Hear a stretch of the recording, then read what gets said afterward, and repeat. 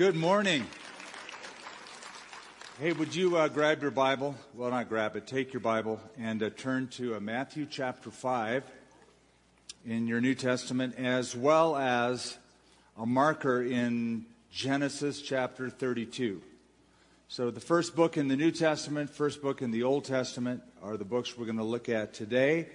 It's not going to be a typical kind of a message following kind of an expository outline, but I'm going to share some thoughts nonetheless on this incredible subject.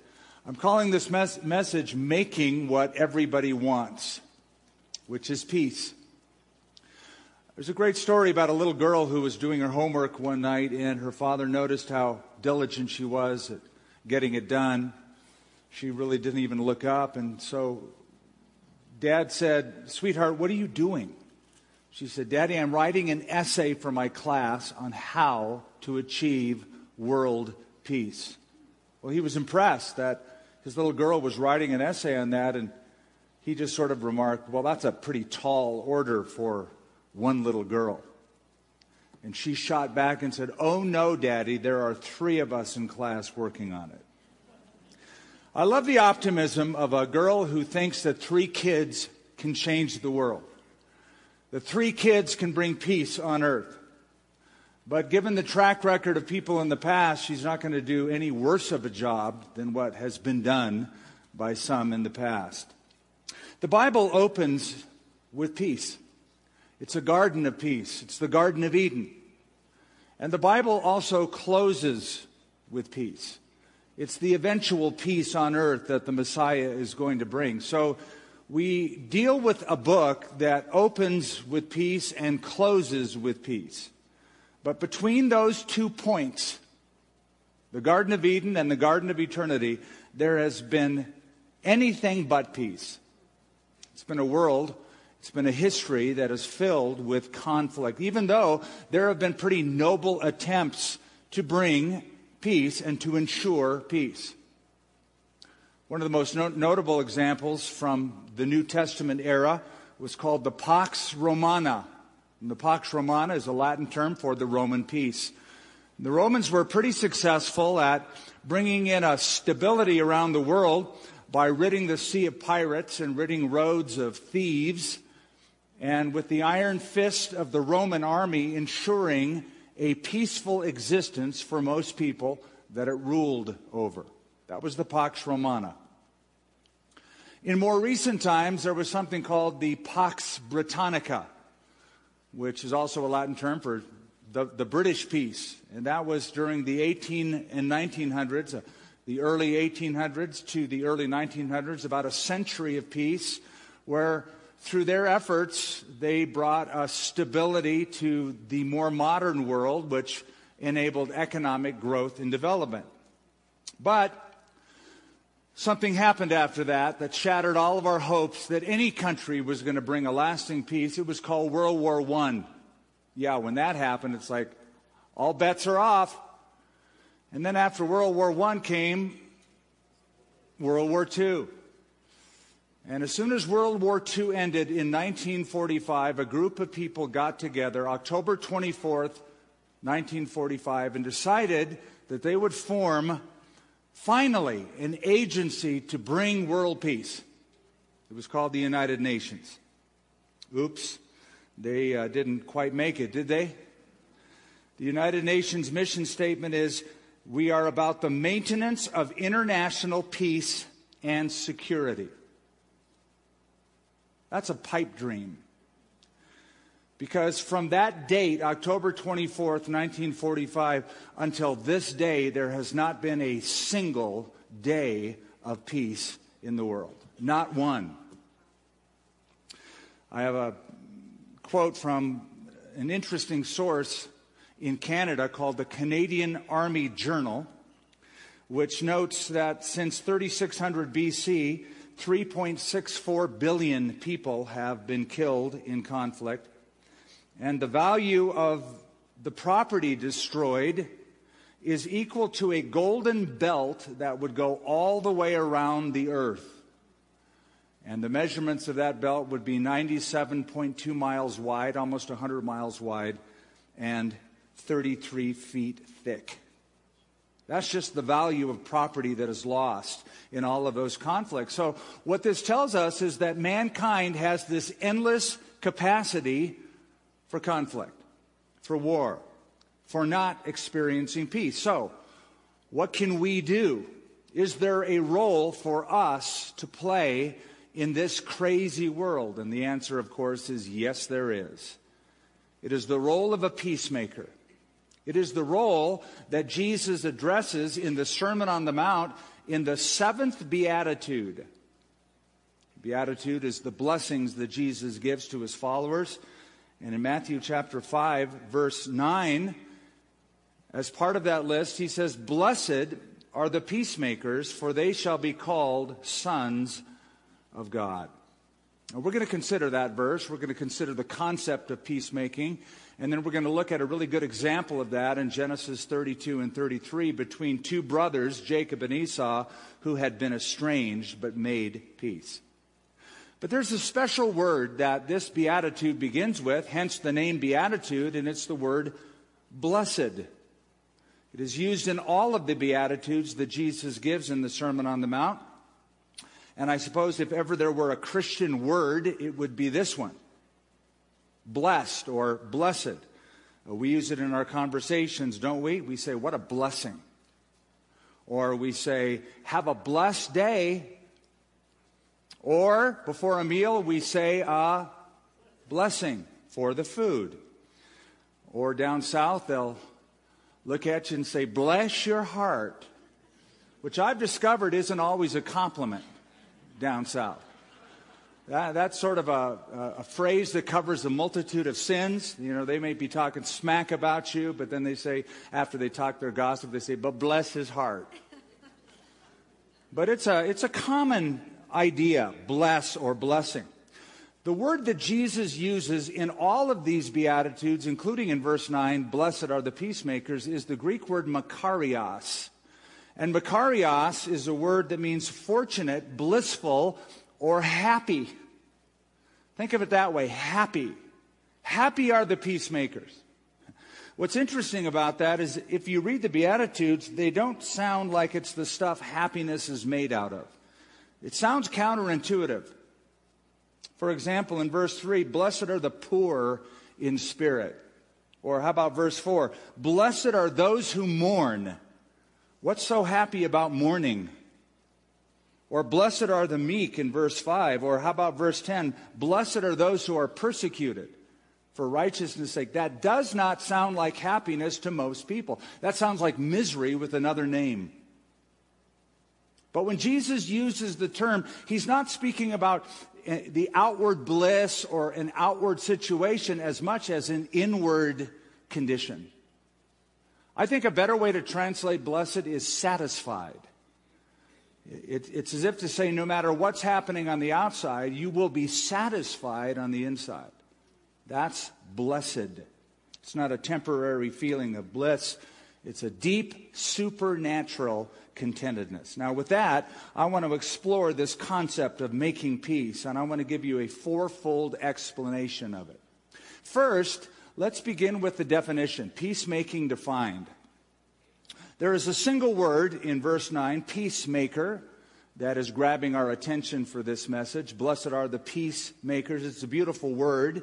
I'm not going to say it in the Greek language because when you hear it, it doesn't sound like a beautiful word. But it is a beautiful concept. It speaks about a person who either brings in a level of peace or restores peace that has been lost.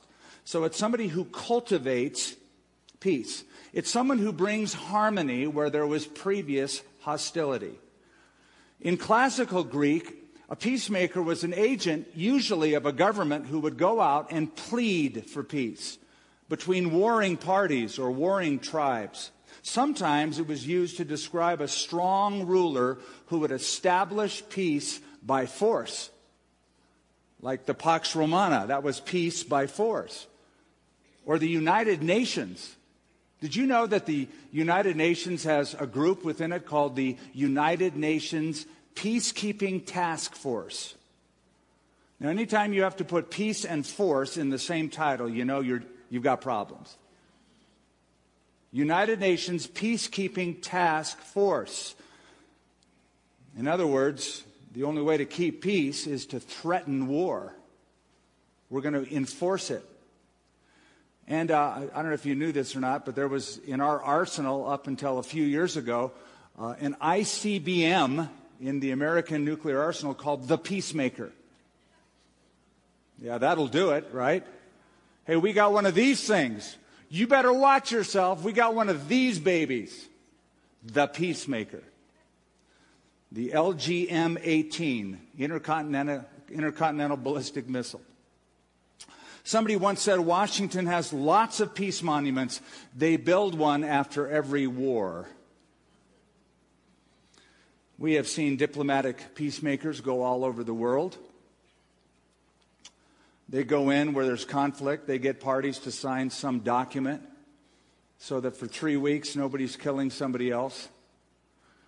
But that's not very lasting, because after a while they pick up their arms again and they go at it again. It never lasts. What they should do is send in the real peacemakers. And the real peacemakers are God's children who know what it is to be forgiven by a holy God, and based upon that love and forgiveness have the wherewithal to make peace horizontally. They would do a far better job. They would share the gospel. They would do evangelism. They would share of God's forgiveness for them and peace for them. We've had enough of worldly peacemakers and their continued failure. Nobody's been able to do it. No one has been able to bring peace. In fact, the Bible even predicts that there is someone who is coming in the future, the ultimate peacemaker, goes by an interesting title, the Antichrist. He's going to bring peace to a world filled with conflict. And the Bible says when everybody goes, peace, peace, then sudden destruction comes upon them like a woman in labor. So this man of peace is really just a harbinger of future conflict. So peacemaking is part of our calling, because in the list of Beatitudes, blessings that Jesus is describing his followers with, he gets to verse 9 and says, blessed, blissful, fortunate, satisfied, oh, how happy are the peacemakers, for they shall be called sons of God. Did you know that peacemaking is very important to God? It's an important theme for God's children. It is not the job of politicians. It is not the job of presidents. It is not the job of diplomats. It is not the job of prime ministers. It is not the job of lawyers. It is not the job of kings. It is not the task of Nobel Peace Prize winners. It is the calling for God's children. Psalm 34, verse 14 says, turn away from evil and do good. Seek peace and pursue it. Romans 14, verse 19. Let us pursue the things which make for peace and which edify one another. Hebrews 12, 14. Pursue peace with all people and holiness, without which no one will see the Lord. Now, I think there is a single word in the New Testament that best describes the idea of peacemaking, and that is the word reconcile, reconciliation. It is used for what God has done for us, and it is used as the basis that God expects us to pull off with one another. In 2 Corinthians 5:18, let's put this up on the screen and read it together. You don't have to read it out loud. I'll read it to you, but you can follow along. All this is from God, who reconciled. Notice the word, because he repeats the idea. Who reconciled us to himself through Christ and gave us the ministry of reconciliation. That God was reconciling the world to himself in Christ, not counting men's sins against them, and he has committed to us the message of reconciliation. You see, that word is all over the place in a single verse. Reconcile. What does it mean? It's the word katalasso, which means to change or to alter completely, to change thoroughly. So the idea is, in reconciling, you change the relationship. You bring peace where there was hostility in a relationship. You alter it completely, thoroughly. You turn hostility into friendship.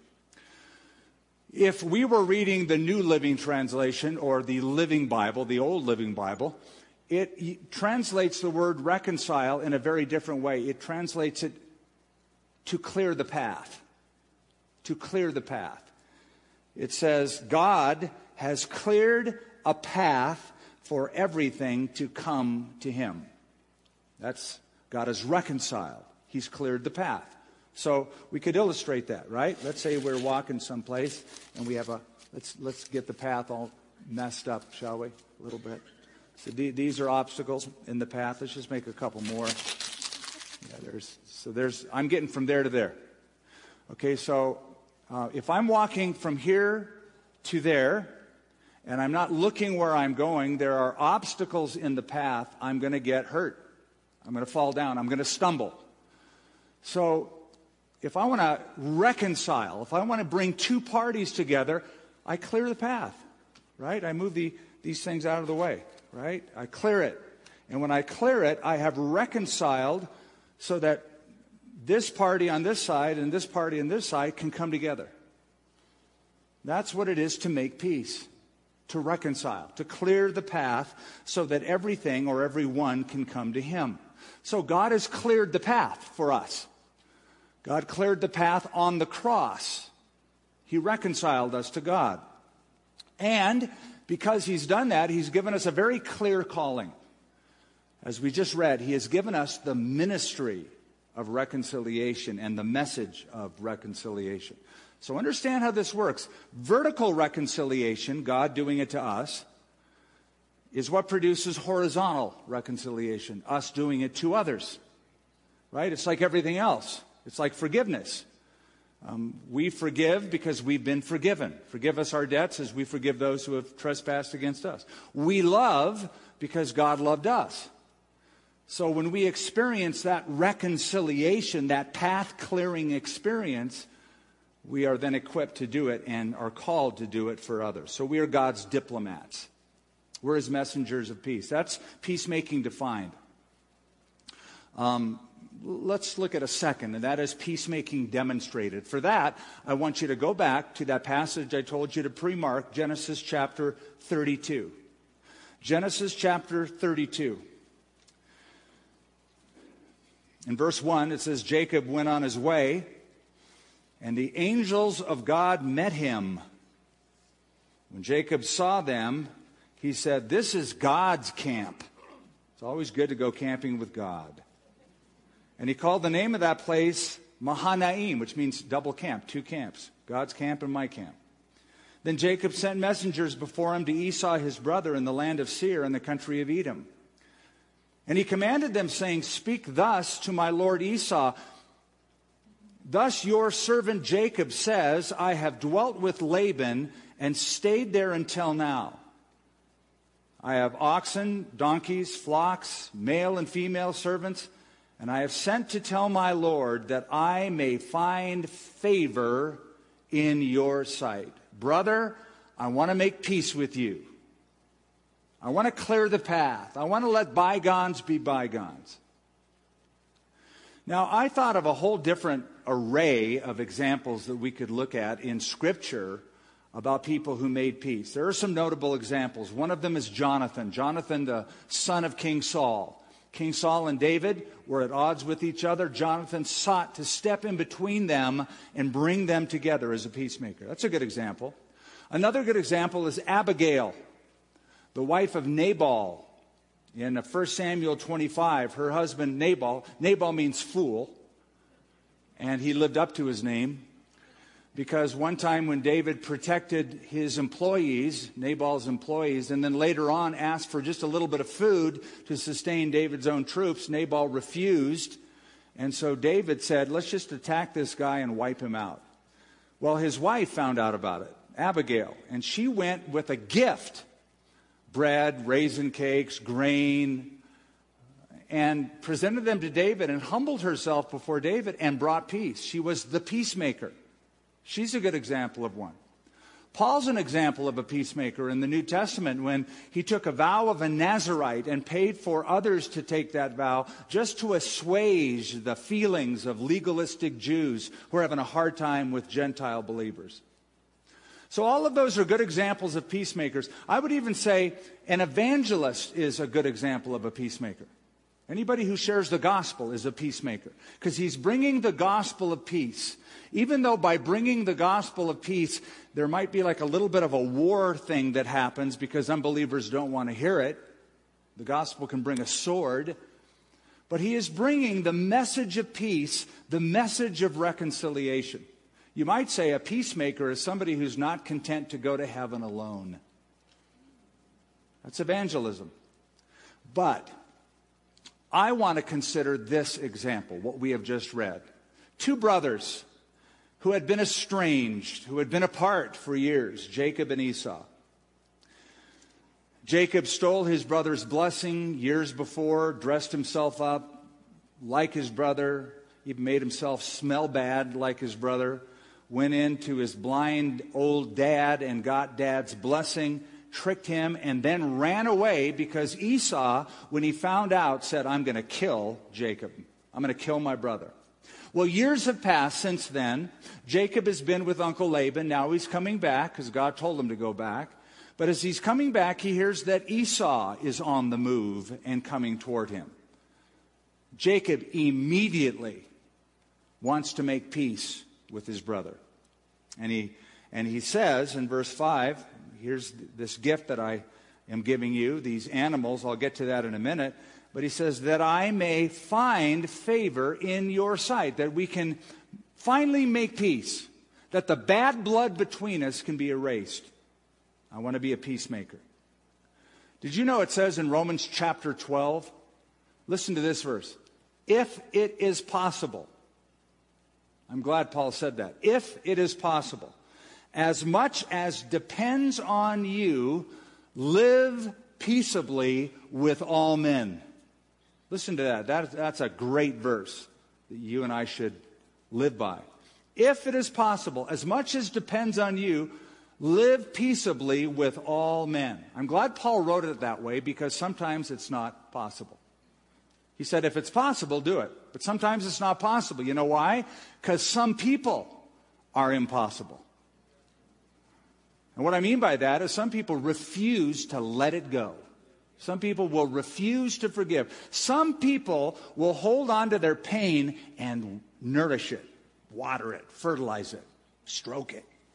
Pain, resentment, bitterness. I'm holding on to this. You can't have it. I'm not letting it go. And so because they refuse to get over their hurt, you can only try your best, and sometimes it doesn't work. So Paul said, if it's possible, as much as depends on you, live peaceably with all men. But this is a great example, Genesis 32 and 33, because it worked. It was successful. And therefore, it is always worth a try. It's always worth a try. Listen, peacemakers are people who build bridges, not walls.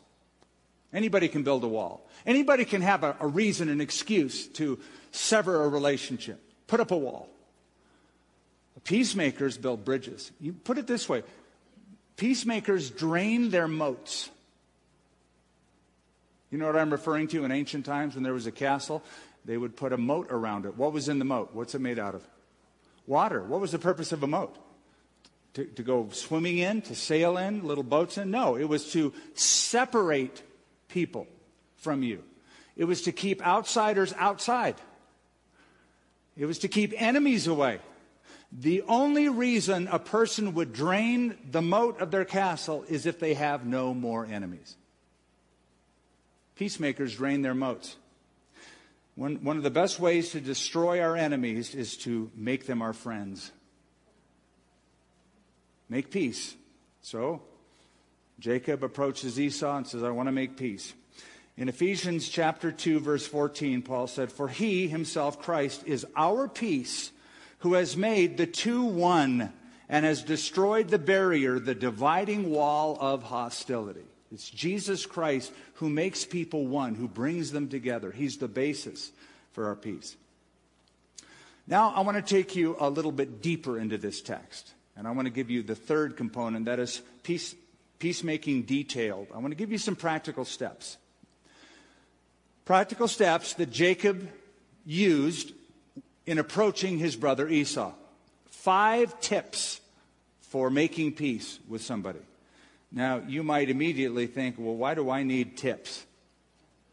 Why do I need to make steps? Didn't Jesus just say, you go to the person that you have something against who has wronged you? You just go directly to that person, Matthew chapter 18, and deal with it? Yes, he did, but I think you also know that sometimes relationships can be very complicated. And the steps that I'm going to show you that this man took can help untangle the web and make path clearing just a little bit easier. So think of it this way. Matthew 18 is the principle. Go to your brother. What I'm going to show you are the particulars. So I'm going to give you 5 tips. Number 1, use a third party. Use a third party. Not always, but sometimes use a third party. Jacob did. Notice again in verse 3, Jacob sent messengers before him to Esau his brother in the land of Seir, the country of Edom. He sent a mediator to give a statement of intent, probably out of fear, to be honest. He didn't know what's going to happen, but this was quite common, and by the way, is still common. When nations are going to make peace, they usually send diplomats. It's not like the president and that person's prime minister or king or dictator get together. Diplomats get together and they discuss terms of peace. They use a third party. Now, most conflicts in your life you'll be able to handle one-on-one. You'll be able to go directly to that person in Matthew 18. But sometimes it will require outside help. Sometimes you'll need to find a spiritually mature, impartial person who can sit in the room and observe how these people communicate and how they respond in their communication.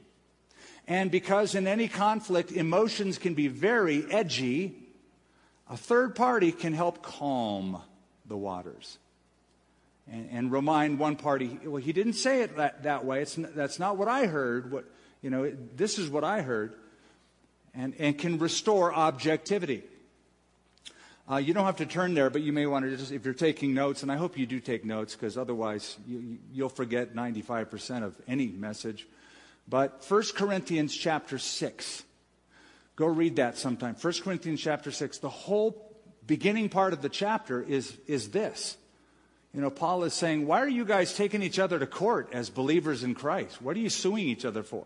Can't you find a single mature spiritual person in your midst who can be an arbitrator, a mediator, and help resolve this conflict? So that's the third party. And even Jesus himself said, when you're going to make peace with somebody and you go to that person alone, if they don't listen to you, you bring 1 or 2 others with you. That's the injection of a third party. So use a third party. Number 2, second tip. Bathe the conflict in prayer. Now, this almost goes without saying, but because we do forget the simplest things, we state it. Bathe the conflict in prayer. Go down to verse 9. Jacob said, O God, he's praying now, O God of my father Abraham and God of my father Isaac, the Lord who said to me, return to your country and to your family, and I will deal well with you. I am not worthy of the least of all the mercies and of all the truth which you have shown your servant, for I crossed over this Jordan with my staff, not staff of people, but like wooden stick, and I have now become 2 companies. Deliver me, I pray, from the hand of my brother, from the hand of Esau, for I fear him, lest he come and attack me and the mother with the children. For you said, I will surely treat you well and make your descendants as the sand of the sea, which cannot be numbered for a multitude. Okay, so clearly Jacob is scared that Esau is going to make good on his promise years before and kill him. But what I want you to see is what he does. He prays. He prays. He realizes peacemaking is impossible in my own strength. I can send a third party, but peacemaking apart from God just won't work. So he includes God in the process. Did you know that God should be our first response rather than our last resort? Why is it that he's our last resort? Why is it that we even say stuff like this? There's nothing left to do except pray. Well, dude, you should have started there. Then you wouldn't be so freaked. Bathe it in prayer. Begin in prayer. It should be your first response, not your last resort. You know what most people do in conflict? They don't talk to God. They talk to others. That's called gossip. That doesn't resolve the conflict. That just spreads the conflict. Rather than talking to others about others, talk to God about others. Talking to others about others is gossip. Talking to God about others is prayer. And that works. So he talked to God. Bathed in prayer. Third tip, bring a token. Bring a token. Oh, you say, what is a token? Well, a token's a gift. Now again, not always, but sometimes. Let's look at what he does. Verse 13. So he lodged there that same night. This is chapter 32 of Genesis, verse 13. He lodged there that night and took what came to his hand as a present, a token, a gift for Esau, his brother. Let's see what he gave him. Like, did he give him flowers or candy? No, he gave him 200 female goats and 20 male goats, 200 ewes and 20 rams, 30 milk camels with their colts, 40 cows, 10 bulls, 20 female donkeys, and 10 foals. He gave his brother 550 animals. He gave him a farm, a zoo. Now, probably he thought by this largesse, he's going to pacify his brother. It's going to be just a great statement of generosity. I am not suggesting that you try to buy a person off. I am not suggesting that you can erase months or years of conflict and resentment by a little gift. But when it's part of the total package, the total plan, the using the third party, the bathing it in prayer, and some of the other things, it will show the earnest attitude that you have to be a blessing to that person. You're there not to take, you're there to give. You're there to be a blessing to them and to make amends. Proverbs 18:16 says, a man's gift makes room for him and brings him before great men. The idea of making room is it opens that person's heart up. It makes room in that person's heart for you. It provides access that has been shut up to this point. It takes them off guard. They don't expect that gift. Jesus said, if somebody wants to sue you to take your shirt, what do? Do you countersue him? Is that what Jesus said? Somebody wants to sue you to take your shirt, countersue him. No, he said, give him your cloak also. Give him a gift. Give him more than he's trying to get. That'll flip him out. That'll take him off guard. So bring a token. Number 4, fourth tip, making peace. When you make peace, walk with a limp. Walk with a limp. So we don't have time to go through the whole story, but while he's going on to meet his brother Laban, he meets the angel of the Lord. He's called the angel of the Lord by one of the other prophets. The angel of the Lord meets with him, and Jacob and the angel get into a wrestling match that lasts all night. Let me take you down to verse 24. So Jacob is left alone, and a man wrestled with him until the breaking of day. Verse 25, now when he saw, that is the angel of the Lord saw, that he did not prevail against him. In other words, this Jacob guy is just, he's a fighter. He just won't let go. He touched the socket of his hip, and the socket of Jacob's hip was out of joint as he wrestled with him. So, Jacob gets into a wrestling match with an angel. By the end of it, probably toward morning, his hip is out of joint. which means that when he sees Laban later on that day, number one, he's really tired because he's been wrestling all night. Number two, when he saw his brother Laban, he's probably walking like this. If it's out of joint, right? He's walking with a limp. He's walking with a limp. So he's not filled with strength and power. He's walking with a limp. Why is that significant? Because it's so appropriate. You remember what Jacob means, the name Jacob? It means heel catcher. Because when those two boys were born, Esau came out first, Jacob came out second. They were twins. Jacob came out grabbing the heel of Esau. So they called him heel catcher. That's his name, one who grabs the heel. And it proved to be prophetic because he tripped his brother by stealing his blessing later on. So I love the fact that heel catcher is caught. And heel catcher is walking with a limp. So he comes in not with hubris, but with humility, because he's walking with a limp. So in conflict, follow this advice. Be humble. Go low. Because pride, arrogance, smugness, desire for revenge, all of these are the enemies of peace. Remember, you forgive because you've been forgiven. You love because you've been loved by God. You clear the path because the path has been cleared for you. Be humble or you'll stumble. That's number 4. Number 5, fifth little tip in the details here. Let down your guard. Let down your guard. You know, typically when people go into the room to make peace, whether it's a husband and wife or whether it's people who are at business and at odds with each other and you have an arbitrator, a mediator, usually things begin very formal. And they can stay that way. But real healing takes place when the parties let their guard down. So I want you to watch this in verse 3 of chapter 33. Genesis 33, verse 3. Then he crossed over before them and bowed himself to the ground 7 times until he came near his brother. Now, this was all formality. This is how they did it in those days. So, I'm Jacob. Esau's down at the other end of the platform, except he's way, way, way, way far away. As soon as he sees me, I stop and I bow down. I do my little formality like that, right? And then, so he knows that guy just bowed down way, way out there. So that must be Jacob. Gets a little bit closer. Now he can sort of make me out and a little easier. And I do the same thing again. I bow down and I get a little bit closer. I keep doing that 7 times. All of that was just formal peacemaking strategy.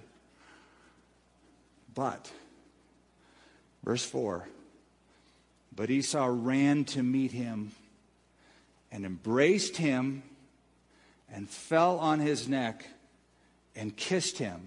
And watch this. And they wept. 2 grown men. One swore to kill the other. One deathly afraid that he is going to be dead by nighttime. They both wept. That's letting your guard down. There's no macho man here. There's no brave face they put on here. This is just authentic stuff. That touch, that embrace, they'd been away so long. And there's a willingness between them to make things right. This is authentic emotion. Let your guard down. So we have peacemaking defined, we have peacemaking demonstrated, and we have peacemaking detailed. Let's go back and close this thing off in Matthew chapter 5, verse 9. Let me give you peacemaking detected. Jesus said, "Blessed are the peacemakers, for they shall be called sons of God." Notice he doesn't say, "Blessed are the peacemakers, for they shall become sons of God." You don't become a child of God by being a peacemaker. You become a child of God by receiving Jesus Christ. That's how you become a child of God. John chapter 1, verse 12, as many as received him, to them he gave the right to become children of God, to those who believe in his name. That's how you become a child of God. But having become a child of God, you will be called a child of God when you make peace. That is, people will be able to say, "You must be related to God. You remind me of God," because God is a God who likes to make peace. God likes to clear the path, and you're doing that. You must know him. You must be related to him. You must be a child of him. There's a family resemblance that I see. That's the idea. They will be called sons of God. You know what? Peacemaking is a great advertisement for the God of peace and the Prince of Peace. A person who says, man, I want to make peace.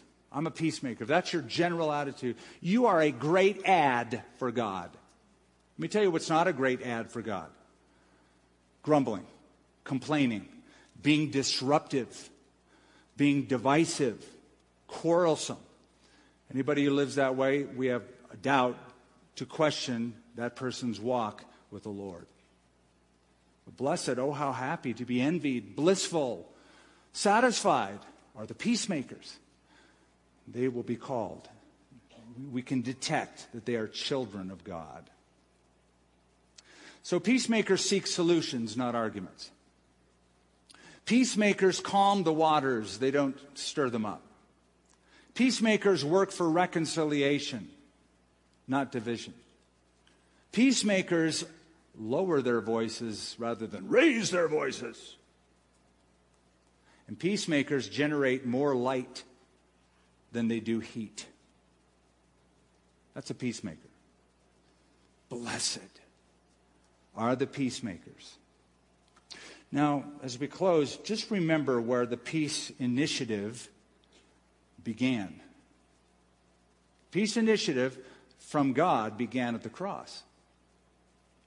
At the cross, God was building a bridge so that God and humanity could come together, could be reconciled. Romans chapter 5, verse 10, we were reconciled to God through the death of his Son. There was a husband and wife who had the worst possible experience, and that is the death of a child.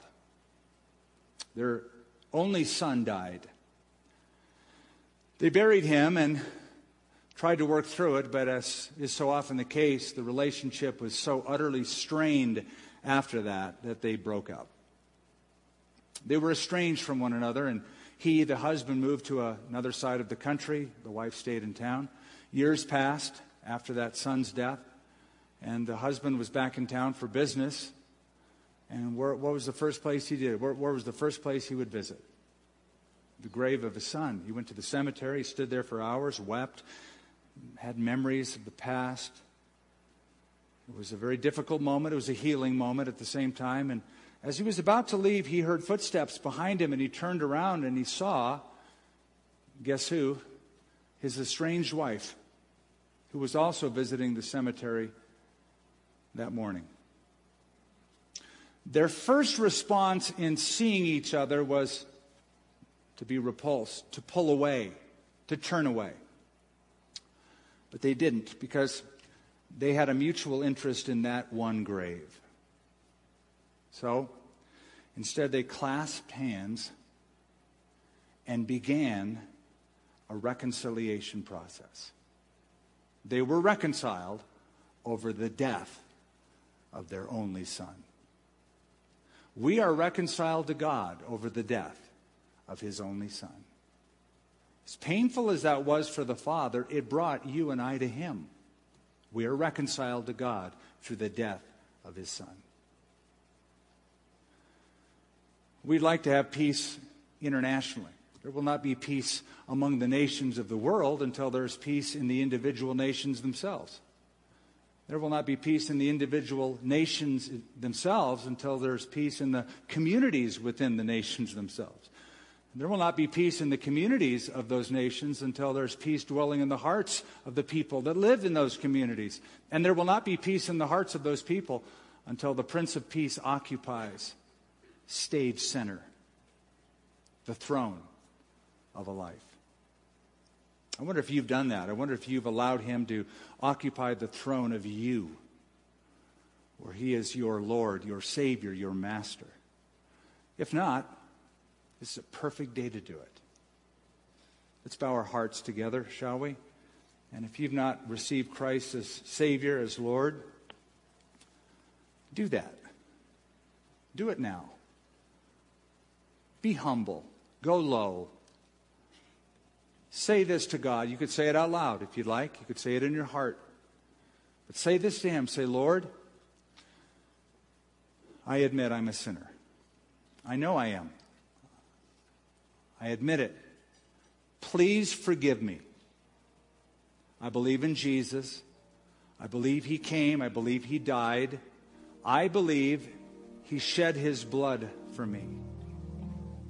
And I believe He rose again from the dead. I believe He's alive right now. And so I turn from my sin. I repent of my sin. And I turn to Christ as Savior, as Lord. I pray You will fill me with Your Holy Spirit as I seek to follow You every day. Take me just as I am. Thank You for Your willingness to make peace with me. In Jesus' name, amen. Amen. Let's all stand. Listen, if you prayed that simple prayer, after the service, you're going to see some people with a little badge on that says Decision Team. Decision Team. Or you might see one that says Pastor. Or you might see one that says Greeter. You might see a number of them. But find somebody with one of those badges and just say, I prayed that prayer. I made that step. We want to give you the next step. We want to congratulate you, welcome you into the family of God, and give you next steps and rejoice with you.